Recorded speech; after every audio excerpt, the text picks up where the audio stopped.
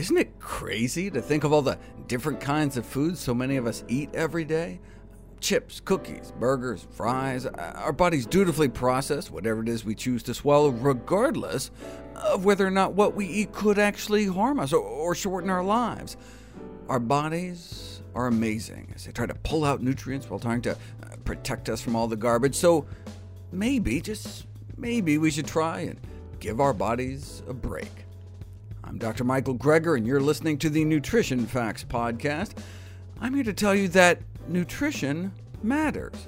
We could choose a diet proven to not only prevent and treat, but reverse our number one killer, heart disease, along with other deadly diseases such as type 2 diabetes and high blood pressure. But many of us don't make that choice.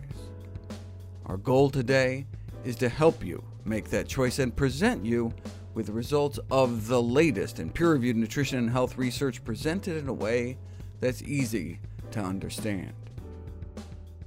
In my book, How Not to Die, I suggest we try to center our diets around whole plant foods.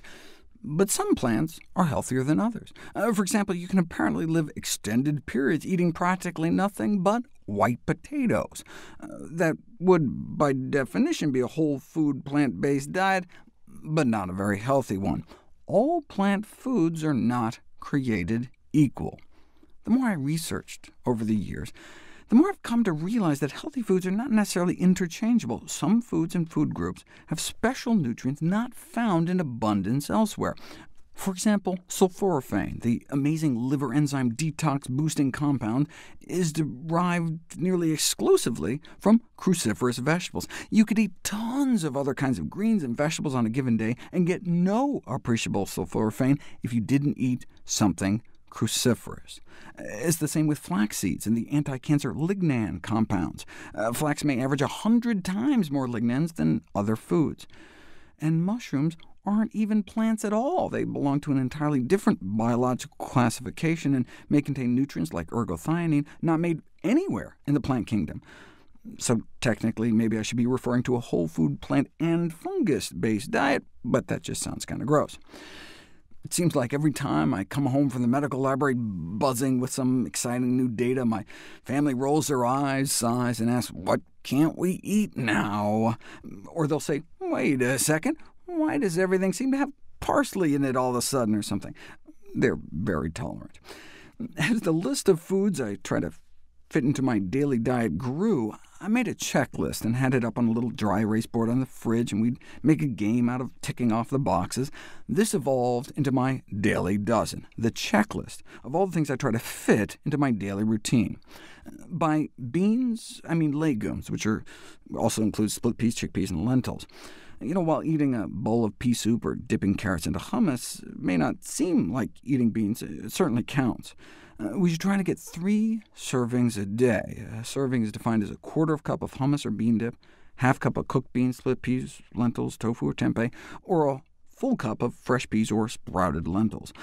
Though peanuts are technically legumes, nutritionally I've grouped them in the nuts category, just as I would shunt green beans, snap peas, and string beans into the other vegetables category. A serving of berries is a half cup fresh or frozen, or quarter cup of dried. While biologically speaking, avocados, bananas, and even watermelons are technically berries, I'm using the colloquial term for any small edible fruit, which is why I include kumquats and grapes, and raisins, as well as fruits that are typically thought of as berries, but actually technically aren't, such as blackberries, cherries, mulberries, raspberries, and strawberries. For other fruits, a serving is a medium-sized fruit, a cup of cut-up fruit, or a quarter cup of dried fruit. Again, I'm using the colloquial rather than the botanical definition, so I place tomatoes in the other vegetables group. Common cruciferous vegetables include broccoli, cabbage, collards, and kale. I recommend at least 1 serving a day, typically a half cup, and at least 2 additional servings of greens a day, cruciferous or otherwise. Serving sizes for other greens and vegetables are a cup for raw leafy vegetables, a half cup for other raw or cooked non-leafy vegetables, and a quarter cup for dried mushrooms. Everyone should try to incorporate 1 tablespoon of ground flax seeds into their daily diet, in addition to a serving of nuts or other seeds. A quarter cup of nuts is considered a serving, or 2 tablespoons of nut or seed butters, including peanut butter. Chestnuts and coconuts, though, don't nutritionally count as nuts. I also recommend 1/4 teaspoon a day of the spice turmeric, along with any other salt-free herbs and spices you may enjoy. A serving of whole grains can be considered a ½ cup of hot cereal, such as oatmeal, cooked whole grains, or so-called pseudo-grains like amaranth, buckwheat, and quinoa, or a ½ cup of cooked pasta or corn kernels, a cup of ready-to-eat cold cereal, 1 tortilla or slice of bread, half a bagel or English muffin, or 3 cups of air-popped popcorn.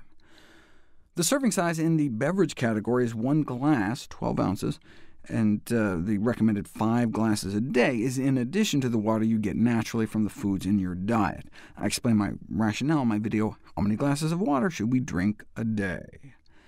Finally, I advise 1 daily serving of exercise, which can be split up over the day. I recommend 90 minutes of moderate-intensity activity each day, such as brisk 4 miles per hour walking, or 40 minutes of vigorous activity, such as jogging or active sports, each day. I explain my reasoning for that in my video, How Much Should You Exercise? This may all sound like a lot of boxes to check, but it's easy to knock off a bunch at a time. One simple peanut butter banana sandwich, and you just checked off 4 boxes. Or imagine sitting down to a big salad, 2 cups of spinach, a handful of arugula, a handful of walnuts, a ½ cup of chickpeas, a ½ cup of red bell pepper, and a small tomato.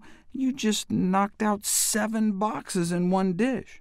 Sprinkle on your flax, add a handful of goji berries, and enjoy it with a glass of water and fruit for dessert, and you just wiped out nearly half your daily check boxes in a single meal. And then if you just ate it on your treadmill— just kidding. Do I check off each glass of water I drink? No. In fact, I don't even use the checklist anymore. I just used it initially as a tool to get me into a routine. Whenever I was sitting down to a meal, I would ask myself, could I add greens to this? Could I add beans to this? I always have an open can of beans in the fridge. Can I sprinkle on some flax or pumpkin seeds, or maybe some dried fruit? The checklist just got me into the habit of thinking, how can I make this meal even healthier? I also found the checklist helped with grocery shopping. Although I always keep bags of frozen berries and greens in the freezer, if I'm at the store and want to buy fresh produce for the week, it helps me figure out how much kale or blueberries I need. The checklist also helps me picture what a meal might look like. Looking over the checklist, there are 3 servings each of beans, fruits, and whole grains, and about twice as many vegetables in total than any other component. So glancing at my plate, I can imagine 1/4 of it filled with grains, 1/4 with legumes, and a half of the plate filled with vegetables, along with maybe a side salad and fruit for dessert. I happen to like 1-bowl meals where everything's mixed together, but the checklist still helps me to visualize. Right? Instead of a big bowl of spaghetti with some veggies and lentils on top, I think of a big bowl of vegetables with some pasta and lentils mixed in. Instead of a big plate of quinoa with some stir-fried vegetables on top, I picture a meal that's mostly vegetables, and oh look, there's some quinoa and beans in there too. But there's no need to be obsessive about the daily dozen. On hectic travel days, when I've burned through my snacks, stuck in some airport food court somewhere, sometimes I'm lucky if I even hit 1/4 of my goals. Right? If you eat poorly one day, just try to eat better the next. To help track your progress, volunteers created Dr. Greger's Daily Dozen apps for both iPhone and Android. You can download and use them both for free, no ads, no cost. My hope is that the checklist will just serve as a helpful reminder to try to eat a variety of some of the healthiest foods every day. To see any graphs, charts, graphics, images, or studies mentioned here, please go to the Nutrition Facts podcast landing page. There you'll find all the detailed information you need, plus links to all the sources we cite for each of these topics. Be sure to also check out my new How Not to Die cookbook, beautifully designed with more than 100 recipes for delicious, life-saving plant-based meals, snacks, and beverages. And like all my books, DVDs, and speaking engagements, all the proceeds I receive are donated to charity. NutritionFacts.org is a nonprofit, science-based public service where you can sign up for free daily updates on the latest in nutrition research via bite-sized videos and articles. Everything on the website is free. There's no ads, no corporate sponsorship. It's strictly non-commercial. I'm not selling anything. I just put it up as a public service, as a labor of love, as a tribute to my grandmother, whose own life was saved with evidence-based nutrition. Thanks for listening to Nutrition Facts. I'm Dr. Michael Greger.